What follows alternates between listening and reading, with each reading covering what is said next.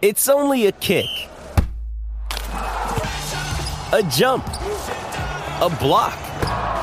It's only a serve. It's only a tackle, a run. It's only for the fans. After all, it's only pressure. You got this. Adidas.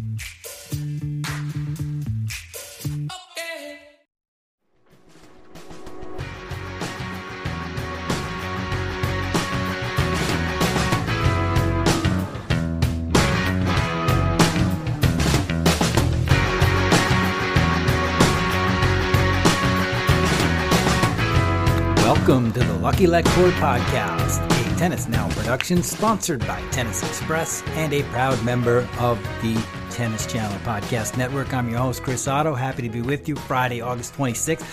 If I sound a little bit amped, it's because I am about to get on a red eye, head to New York City for 16 days to cover the U.S. Open for Tennis Now. I'll be there with my colleague Richard Pagliaro. We're also probably going to see Eric Gudris there, and they're all going to be here on this podcast where we talk about the 2022 U.S. Open.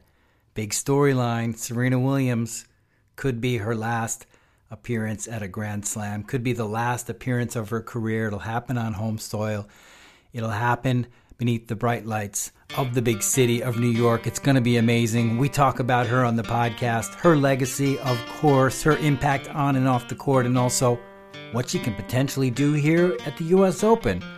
And we also talk about a player who's not going to be in New York. That's Novak Djokovic. Some interesting takes from Richard and Eric about the future of Novak Djokovic. I think the Nole fan might be happy to hear those two takes. And, of course, we break down the men's and women's singles draw, look at some of the players who can do some damage, try to handicap this wildly unpredictable women's singles draw, and also look at what we might have in store for Rafael Nadal, the four-time U.S. Open champion, and Daniil Medvedev, the defending champion. Who has the upper hand? What about that Medvedev-Kyrgios matchup that we could see in the round of 16, or what are some of the other great matchups we could see during week one in New York? So it's Richard Pagliaro, Eric Gudris, and myself. Happy to talk tennis and happy to have you guys listening. You can sit tight and listen to the interview, and I will see you guys on the other side. Richard and Eric, it's been quite a while, as obviously we've just proven by using multiple Zooms, and me, the foolish one who really has very bad Zoom skills. Let me put that on my list for things I need to work on after the U.S. Open. But for now, we're together. It's great to speak with all you guys and talk a little U.S. Open. How are you both doing? Doing great. Yeah, it's great to speak with you guys. I'm really excited to talk about the draw. We're going to talk about the draw. We're also going to talk about a woman by the name of Serena Williams. Everybody's got Serena on their mind as the 2022 U.S. Open approaches. Everybody's got their own specific way to relate that what's happening, which is likely going to be the end of Serena's career over these next 2 weeks. Richard, why don't you start us off? Give us some of your thoughts. How are you feeling both about the legacy of Serena, and then, of course, we can hit on, as we continue to discuss her for a bit, we can hit on her place in the draw and her chances of actually winning some matches in New York.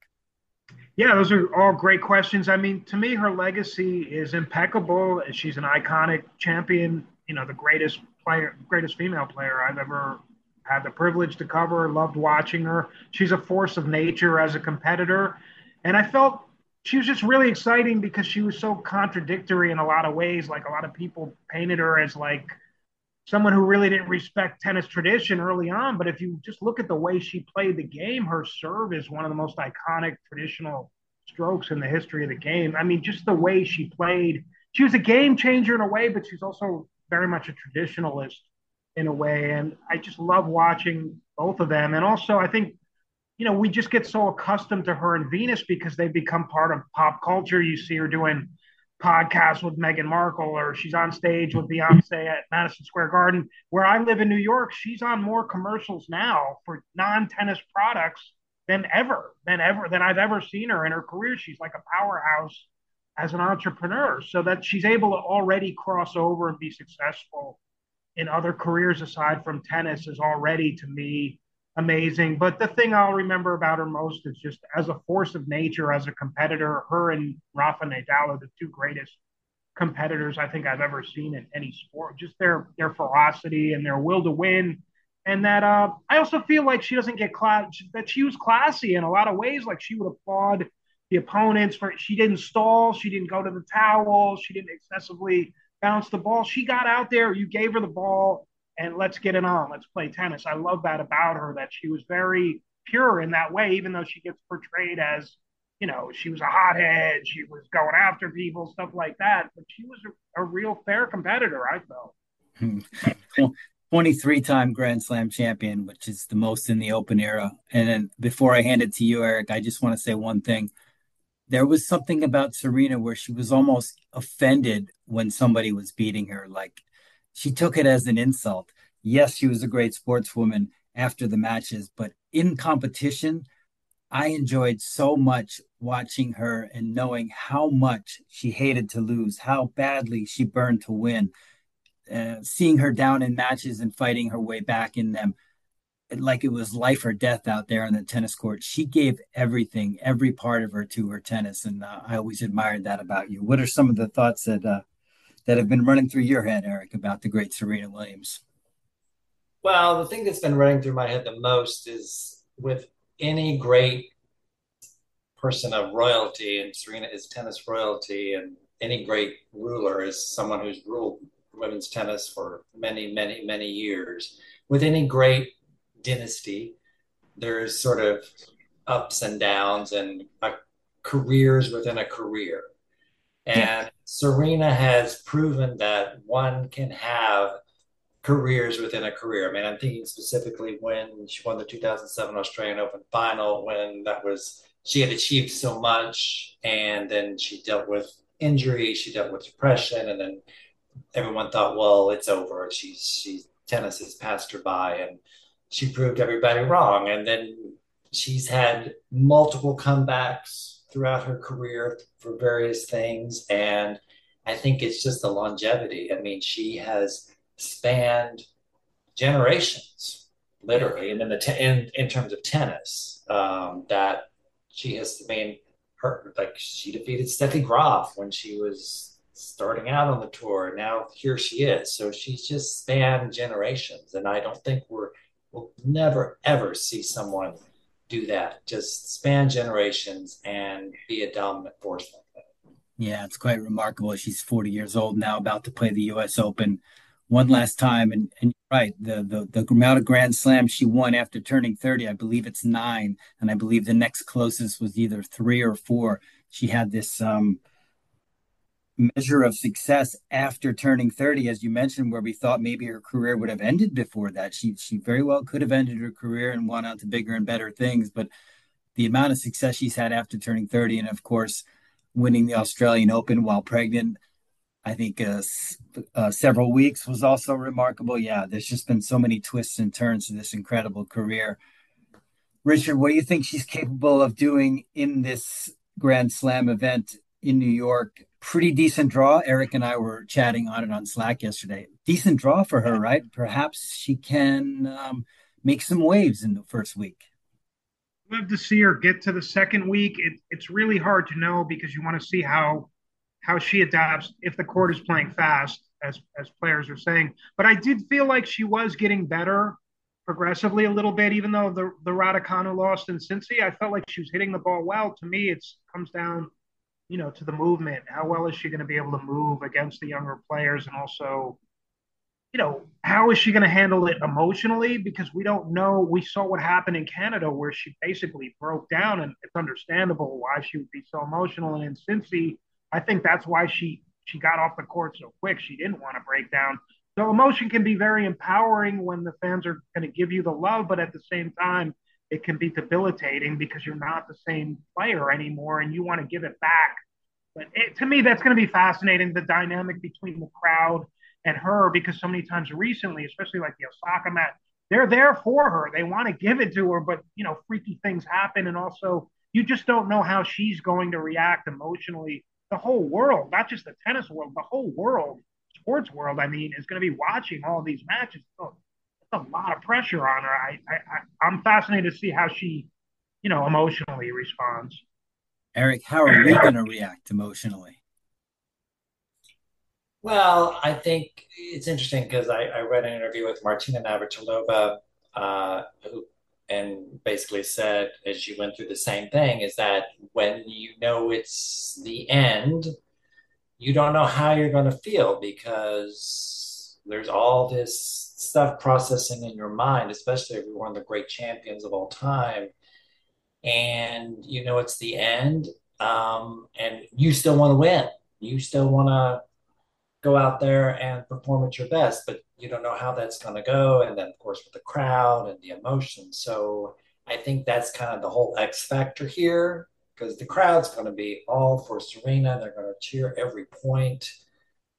And if she's finding herself fighting in a match, there's that sense of like, well, this could be it. So I mean, that could be great, great drama, but it's going to be interesting to see how it all plays out. Yeah, certainly the good signs are that she hired Renee Stubbs. I mean, we would never know if Stubbsy would be a long-term solution, but it's nice to know that Serena's looking for some solutions for her game. I think, and alluded to her reaction after Cincinnati, where she got off that court quickly and really didn't seem to want to hang around. I think she's still quite ticked off that she's not playing well. I think she really, really wants to put on a good show and win some matches here in New York. I'm pretty sure she believes she can win the whole thing. That's the funny thing about Serena. Of course, none of us think that at this point. We've just been through so much and seen how she's been able to perform these last couple of years. We're got pretty low expectations, but Serena, deep down, I think she thinks she can. What do you think about that thought, Richard? Do you think Serena thinks she's like, I'm going to win this tournament, or do you think she's realistic in her own mind? It's a great question. I do think Serena Williams is such a champion that Serena Williams at 40, Serena Williams at 50, if you gave her a racket at 60, if she had a play, I think she always believes she can win. And why wouldn't she? Because I think one of her great legacy moments is whatever style you threw at her, she beat that style. I mean, look, Hingis, Davenport, anybody you put in front of her, she figured out a way to beat them. So I think she's always going to have that within her. She's a winner, but she's also realistic. She's 40 years old. She's a mom. Hey, for all we know, maybe she's pregnant now. We don't know. You don't know what injury or what sort of health issues she's dealing with. It's going to be really tough, I think, realistically, to get to the fourth round. But I think if she got on a roll and she got her serve going, she got the crowd behind her, good things can happen. But it's just so she's Serena Williams. Like if you told me she was going to lose in the first round, or you told me she was going to get to the final, I could believe both things could happen. I mean, she's just so unique and so unpredictable, and she's still explosive offensively on the serve. To me, it comes down to the movement and the emotions. But I would definitely never ever write her. I don't think she would be out there if she didn't believe she could win round. I mean, I don't think she's like a sacrificial lamb. Like I'm just going to wave goodbye. I mean, she's a winner. She's about winning. Yeah, it's interesting. And Eric, what do you think of oops, quite a big echo there. The second round matchup potentially with Annette Kontaveit. Seems like if you had to face a top 8 seed, maybe Kontaveit is the one that wouldn't be so bad to face early. No, I totally agree. I think this draw um, completely worked out for Serena. What she makes of it, we'll see what happens. But to land in the Kontaveit section, and even if she plays Kontaveit in the second round, that's a more manageable encounter than say playing Iga Swiatek. Yeah. So I think the other thing that's going to be a factor is that Serena is going to play on Arthur Ashe Stadium. Serena's played on Arthur Ashe Stadium probably more times than any other player. I could be wrong, but she knows that court better than anybody, and that's like a home court advantage for her. And that's a big stadium, but she knows that stadium, and maybe that's the X factor too. That a lot of these other players are coming in there to have to navigate. That could be the X factor in Serena's favor. Good point. It sounds like we're all a little bit hopeful about Serena and her chances this week, given that we wanted more for her at Wimbledon and didn't work out against Harmony Tan. We saw her get a win in Canada. That was nice, but then the last two matches have been a little bit one-sided against. Let's hope she can turn things around and make some noise. But as we talk some other U.S. Open storylines, it's not just about Serena, though I think heavy focus will be on Serena, certainly in the first week. But what do you guys think about Novak Djokovic? We all expected that this was going to happen, but now that it's here, and Novak Djokovic is missing another Grand Slam, he's not going to play the U.S. Open due to his decision to remain unvaccinated. And of course, the U.S. government isn't allowing unvaccinated foreign travelers in. So no Novak at the U.S. Open. Richard, how do we feel about this? It's really unfortunate for the tournament, for the fans, and for the history of the sport because it's the first time in his entire career that he's going to miss two Grand Slams in the same season, two Grand Slams that he was favored to win both of them. I mean, let's face it, if he had played at all, look what he did at Wimbledon. I mean, to me, he was definitely the favorite. If he had played, even if he didn't have a tune-up in Cincy, I would say he's the favorite. So you got to look at historically, what is it going to mean? And you got to look at what does it mean to Novak going forward. And let's say that he can start playing regularly next year. I think it's going to mean that you're going to see him play until 40 years old. I think he's going to keep playing because that record is what he wants, and he's still capable of getting it. The question is, how many more is Rafa? Could Rafa exploit this and come out and, widen the gap to two more slams? It's definitely possible. So I think it's a real crossroads year this year. But I think long term, it's just going to make him more hardcore. And I think you'll see him extending his career because of it, because he basically played not even half a year this year. Yeah, no, it's been very unfortunate. We haven't seen a lot of him. Even at Roland Garros, he was kind of not really in top form ahead of it. He just hasn't had any rhythm. It's crazy. Eric, do you agree with Richard that Novak might want to extend his career? And if Novak does want to extend his career because of missing out on these opportunities, do you feel like maybe he'll run into the same wall that Roger Federer has kind of recently ran into? It's not so easy to keep winning slams. We didn't think these guys were going to do it after turning 30. Now they're 35 and plus. It's even harder.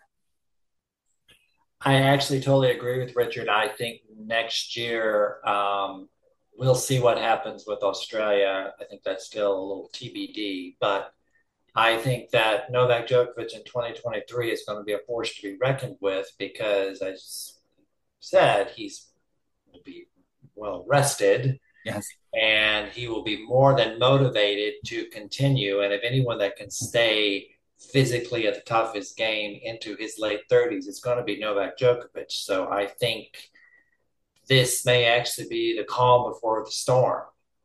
Because if he is able to, if all Grand Slam tournaments resume normal operations, then he's still going to be the big favorite. So I think this may fuel him even more to go after that Grand Slam record. So I think stay tuned.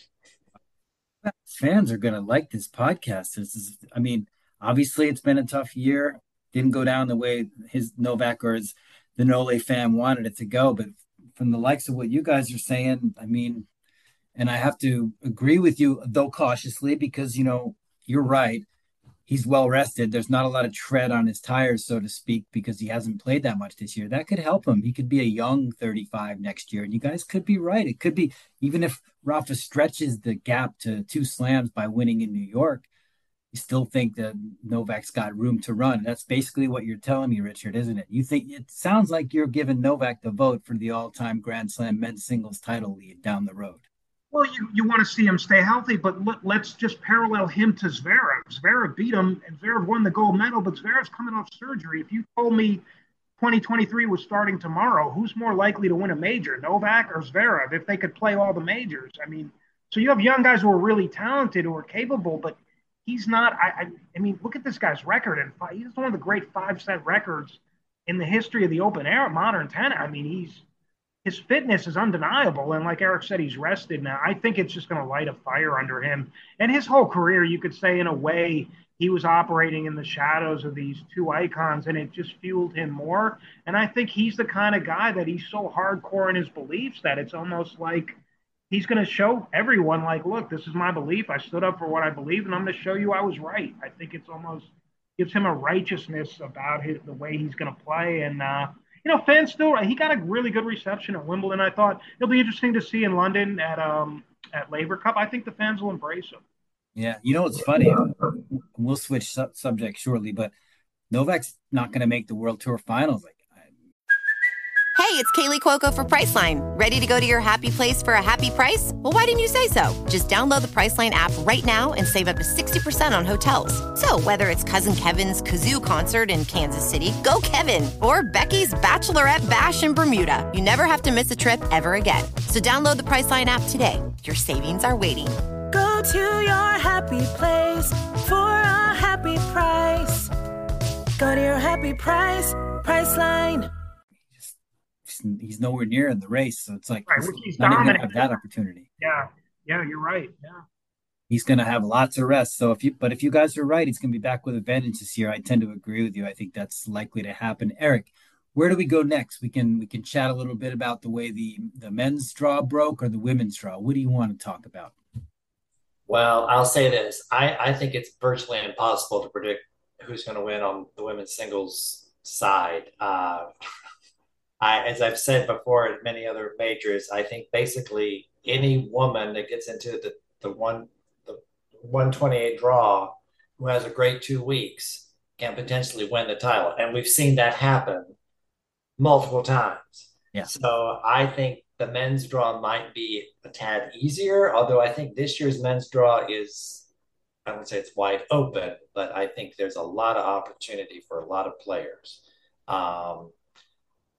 I think it's interesting to perhaps start with Medvedev because, of course, he's defending champion, and I think there's a few question marks for him coming into this Open. Okay, well, I'll keep you there then. Who's the man to beat, Medvedev or Nadal? You think if it was going to be one of those two? But if you're gonna want somebody to play for a Grand Slam title, it's going to be Rafael Nadal. Yes, well said. So I think even though there's still the physical considerations for Nadal on hard courts over 2 weeks, look, this is a great opportunity for Nadal to potentially win yet another major. I mean, it's just him kind of managing his body, his mind for the 2 weeks. So I think he's it's incredible to say this, but I think he's like the slight favorite to win again. Yeah, Richard, you feel the same way? What are your thoughts on the two co-favorites, which are Nadal and Medvedev, and maybe a little bit of thoughts on the rest of the draw? Anybody else with a puncher's chance in there? Well, before the draw came out, I would have said, Medvedev's the favorite, and I was going to pick Alcaraz as my favorite just because I love his game. But after the draw, I got to say Rafa's got the best. To me, he's got the best draw. So I would say Rafa, to me, right now is the favorite based on the draw, although he's had some other off-court stuff that he's dealing with. But I think Medvedev, he's in good shape, but I think he also showed some vulnerability in terms of how Kyrgios played him in Canada, drawing him in, you got to take him out of the comfort. You got to get him off the baseline, and Kyrgios is able to do that. Tsitsipas, to a lesser extent, was able to do it, but Medvedev, he just blew the serve in that one game at the end. He had like 2 or 3 double faults, which is uncharacteristic of him. So I think it was maybe more him being a little bit off or a little bit tight, but he hasn't really been Medvedev that we saw in Australia. I mean, if you look at some of the recent tournament, he hasn't really been at optimum level. But I think, the 3 out of 5, it gives him a way to work himself into the tournament. But to me, that Kyrgios match, if that comes off, I mean, Kyrgios could beat him there. I mean, that's a dangerous match. And then also you're looking at Felix, who held a match point against him in Australia as another guy there. I just think he has a tougher road, but, he's still arguably the best hardcore player. So I don't know. If you put a gun in my head, I would definitely give Rafa a slight edge. I was going to pick Alcaraz, but Alcaraz is in a tough quarter. And, this is his 8th major, so he's still got some room to operate. But I still like Alcaraz maybe getting to the semi. But Sinner is another guy I would look at. I watched him practice a little bit out there. He looks really fit, and he looks clear in terms of how he wants to play, what he wants to do. It's just his serve isn't quite as big as like a Berrettini, let's say. If Berrettini got hot, he's been a semifinalist there before, and he can dominate on serve. Felix, if his serve is clicking, has a great serve. And Steph, if his serve is on, Steph's serve, he holds serve with the best of them. So, there's a few names there. I would lean toward Rafa right now. Yeah, you mentioned most of the names of players that, have that chance to get into the semifinals. Sinner, Alcaraz. You didn't mention Herkech, but he's another good player. There's a lot of these ATP players that are feels like they're blossoming and it feels like they're ready to take that next step. I'd put Taylor Fritz in there for sure. You never know with Francis Tiafoe, also in New York, fourth round in the last 2 seasons. Still hasn't reached the quarterfinal, but Cam Norrie's another tough player. I'm just kind of scanning the draw here. And there's the wild cards like Cressy. But I think you're right. And maybe, Eric, you agree that the trip with Medvedev is that he might have to face Kyrgios. That could be a very tough matchup. And then Felix also, whereas Rafa might have things a little bit easier. And then, like you said, if the abdominals clear, he's in pretty good shape. I would very seriously worry about Rafa if he ends up facing Alcaraz, though. That's one thing I would say that I might be an all bets are off match there because having watched those two play the last 2 times at Indian Wells, I was there in person, and Rafa was able to win, but ended up with a cracked rib. And then it's just that's going to be a tough matchup. How would you view that one if it happened, Eric? Well, I think it'll be interesting if that did happen, the crowd support, because Alcaraz, both Nadal and Alcaraz played at the Tennis for Peace exhibition a few nights ago. And it was interesting that when Alcaraz played in one of the matches, and he was in a quartet with 3 other American men, Alcaraz got the biggest cheer of any of them. So there's this crowd dynamic that the crowd loves Alcaraz. Of course, the crowd loves Nadal. Which way is the crowd going to go in that match? Again, I also think that again, going back to playing, if that happens, it's going to be on Arthur Ashe Stadium. Rafael Nadal has played on that court way more times than Alcaraz. That's a home court advantage in some ways for Nadal. There's that X factor thing going in. I just feel that Nadal has, of course, more experience in these huge matches, and I think that could be the turning point. So Yeah. if that happened, I'm still going for Nadal. Yeah, he's a four-time champ. He's proven himself at New York quite a bit. If he's healthy, I think that's a very safe and good call to make. It'll be up to Daniil Medvedev to step up and defend that title with a lot of roadblocks. Now we switch over to the women's side, as you mentioned, Eric, and I'm completely agreeing with you on this. Virtually impossible to pick a winner, given the way that Iga Swiatek has come back down to earth a bit. She's not overly thrilled about the U.S. Open balls. She's not at peak form like she was at Roland Garros, and I think maybe Wimbledon took a little bit of wind out of her sails. That was a bit of a confusing experience for her. And she's just come back down to earth, basically. So what that means is that it opens the doors for a lot of potential champions at the U.S. Open. I was asked to pick a winner on a podcast a couple of days ago. I came up with Simona Halep, but I don't have very much conviction by that. Eric, what do you see from the draw? Does the draw help any players? And do you see potential runs for any of the top WTA players in there? Or do you think it's basically too tough to predict even that? Well, I'm going to focus on 2 players. One, I'm going to focus on Naomi Osaka because she's unseeded, yet she's Crazy. Naomi Osaka. Now she does have a tough opening round against Danielle Collins, but I look, if Osaka can get some momentum, get some wins, get some confidence, she could potentially make a deep run. So I think she is one of the players to watch to see what she's going to do. I think the other player to watch is Jessica Pegula because she's had such a great season and she's going to have the crowd with her, and she could potentially have a great run. Yes. I can't predict a winner because I just feel like it's too hard. But I think those are going to be 2 players to watch. Also, we can't forget Caroline Garcia because she has had such a great run of late. And again, not saying she's going to win, but someone that's got the confidence, has the wins, could make a deep run. But again, it's just too hard to tell on the Yeah. run. Yeah. I mean, lo and behold, the 2 hottest players on the WTA tour coming into the U.S. Open are Caroline Garcia, who you mentioned, who's won 26 out of 30 matches, took the title in Cincinnati, and Beatriz Haddad Maia, also red hot, and Bernarda Pera. There's a lot of weird names that are really been performing quite well, which is going to make it even more interesting. Richard, what do you think of the women's draw? What do you think of the names that Eric mentioned? And do you have a few of your own that maybe you see poking through? Eric mentioned Naomi Osaka. There's also Bianca Andreescu, another former champ who could do some damage and who is also unseeded.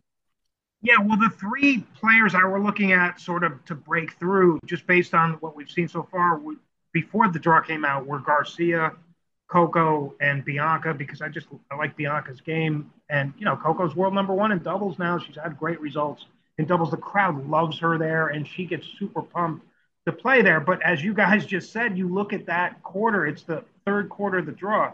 You got Hal up there. You got Keys, who had a great Cincy run, a former U.S. Open finalist. You have Camila Giorgi, who's upset big-time players in New York.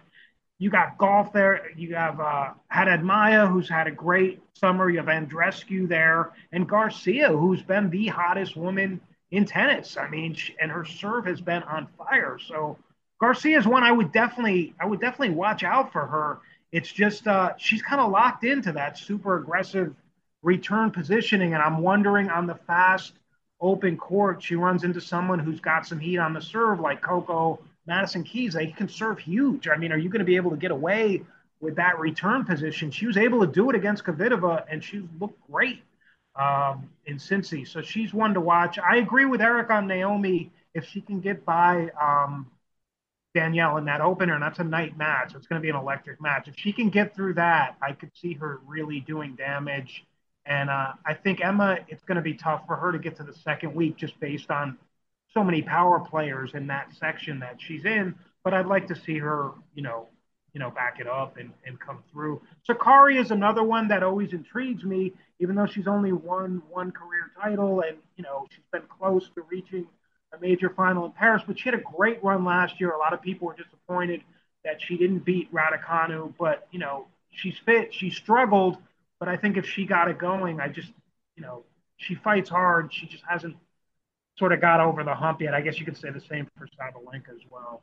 Yeah. I don't know. I don't think Iga as dominant as she was early. I think the second serve, they're getting on it. They're really going after the second serve. As you guys said, the stuff about the balls, look, it doesn't bother me when players are on it. Be honest. Say what you mean. But I think if I'm an opponent and I'm hearing that the week before, 2 weeks before the U.S. Open, I'm saying, whoa, she's a little bit unsettled. She's a little bit rattled to come out that hard about a ball that you've been playing with. You played with it in Canada. You played with it in Cincy. I'm sure they shipped you some balls to hit with, too. It's not like you never played with the ball. So I think, to me, that's a little bit – she's edgy. If I hear that as a player, I'm like, look, I'm feeling good about it. So I don't think she's going to win it just because of that, although odds makers have her as a strong favorite still. Yeah, it's funny. It's like the women's ball at the U.S. Open is regular duty compared to extra duty, so the felt is more tightly wound. It's funny the kind of stuff you end up reading about when you're covering tennis, right? But all good points. I mean, Sakari's a good call. Nobody's expecting anything from her because she hasn't really been the same player since reaching the Indian Wells final, but we know what she can do. So that's a good one there, I think. I just want to add one thing. Let's not forget about Madison Keys. Right. A former finalist. She could potentially face Coco Gauff in the third round, which would be a blockbuster. And Madison Keys knows how to play in New York. So when Madison Keys is feeling the ball, it's hard to beat her. So she likes the ball. Probably she likes the ball. Yeah, she's a Wilson player and she likes the ball. And she liked it last week too. Definitely one to watch. Absolutely. That third rounder, if Keys and Gauff end up squaring off in the third round, that'll be another great match to watch, including other third rounders I've noticed where Haddad Maya is locked up. See it, two of the hottest players that nobody's kind of been thinking about until this season. That would be interesting. And also Borna Coric could play Carlos Alcaraz in the third round. I don't know how Borna is going to recover after Cincinnati with his shoulder, but if he's in the same form he was in, that could be a great match to end week one. Absolutely. I just want to add one quick thing more about Ons Jabeur. She seeded fifth here at the U.S. Open. She didn't do a whole lot on the summer hard courts. Probably feeling a little bit of a hangover after the Wimbledon final. Such a popular player. She's going to receive so much crowd support. maybe she'll be kind of fly under the radar, even though she's so popular. No one's really talking about her, but hey, it's Ange Jabeur. Maybe this is her time to make another final at a major. Good point. I don't see why not. I mean, yeah, we haven't, we tend to get in this little thing where we don't give much thought to players who don't do damage in either Canada or Cincinnati, but it's not always the case that you need to in order to play well at the US Open. She's mature. She's really made her way through the Grand Slams well of late. I would expect her to play well. Opens up with Madison Brengel in the first round, who can be tricky. We've got a couple more minutes to wrap it up. I'll give each of you guys a final thought, starting with Richard. Anything that you didn't get to speak about that you'd like to now? Speak now or forever hold your peace. Yeah, I got a lot on my mind, but I know you guys have been so patient. I'm going to keep it short. I'm just going to say I hope that Venus doesn't get lost in the shuffle. I was on an ESPN Zoom call the other day with John McEnroe. He believes that Venus is going to go out with Serena at the Open, that she's just going to do it in a quiet manner. And if that's what she wants, that's great. But I hope that she gets her own moment and her own time, to say goodbye, because she's been so influential, so important. I don't know how much longer she's going to play or what her plan is, but I hope that people, when they think about Serena, think about Venus too, because without Venus, Serena would be Serena, but she wouldn't be the Serena we know. So I hope that people just remember. I mean, I know fans all love her. I'm not saying people are forgetting about her, but I hope that she gets the love too. Yes, yeah. Memo to fans at the U.S. Open: just double your energy and back both sisters the same way. They both deserve. But the other quick thing I want to say, that the ones, there's a section in there with Tommy Paul, Korda. A lot of the American guys sort of bunched up, and because Tommy Paul's played great all the time, but him and Korda in there together, that's a little bit of a bummer. So I'm not sure about the American men. I don't have a strong feeling either way, but I'd like to see somebody do well. And the last thing I'd say is just hitting on Eric's point from earlier. I think Nadal or Alcaraz are so popular. If they played Isner, if they played any American guy, I really believe the fans would be on their side. They're so hugely popular, both of them there. Nadal, obviously, for years and years, but people love Alcaraz there. They love them in Miami. And I think Eric is spot on. Those two guys are going to get massive crowd support. Yeah, and we've seen it before with Isner. Just ask Gail Monfils, who had the crowd. I think it was a decade ago. Eric, any thoughts that you'd like to add before we say goodbye for now? Absolutely. I absolutely second Richard's thoughts on Venus Williams. And no matter what she decides to do during this U.S. Open, everyone should throw their support for her. Of course, they will. And who knows, maybe Venus will have an exceptional U.S. Open. I also think that an American man, because the draw is kind of more or less wide open, I think there's a great opportunity for American man, not just to reach the quarterfinals, but the semifinals at least. So I think this could be the chance that one of these American men can have to make a big splash at the U.S. Open. So we'll see what happens. Good one, Eric. I like the sound of that. It's certainly been brewing with the American men. We had Taylor Fritz win a Masters 1000. We've seen market improvements from Tommy Paul, Francis Tiafoe. Sebastian hasn't had the best year, but we know he's tough. So yeah, something's bound to happen for those American men. They've been putting in the hard work, and so have you guys. And thanks for spending time with me today. And to our listeners, head over to www.tennisnow.com. All three of us will be covering the U.S. Open for Tennis Now. And we'll try and make it back if you guys can do it now that we've got this Zoom figured out. Maybe next week to recap the first week and look ahead to the second week. Does that sound good for you guys? Yeah, thank you. Yeah, I really look forward to that. Thank you, guys. I really appreciate your time.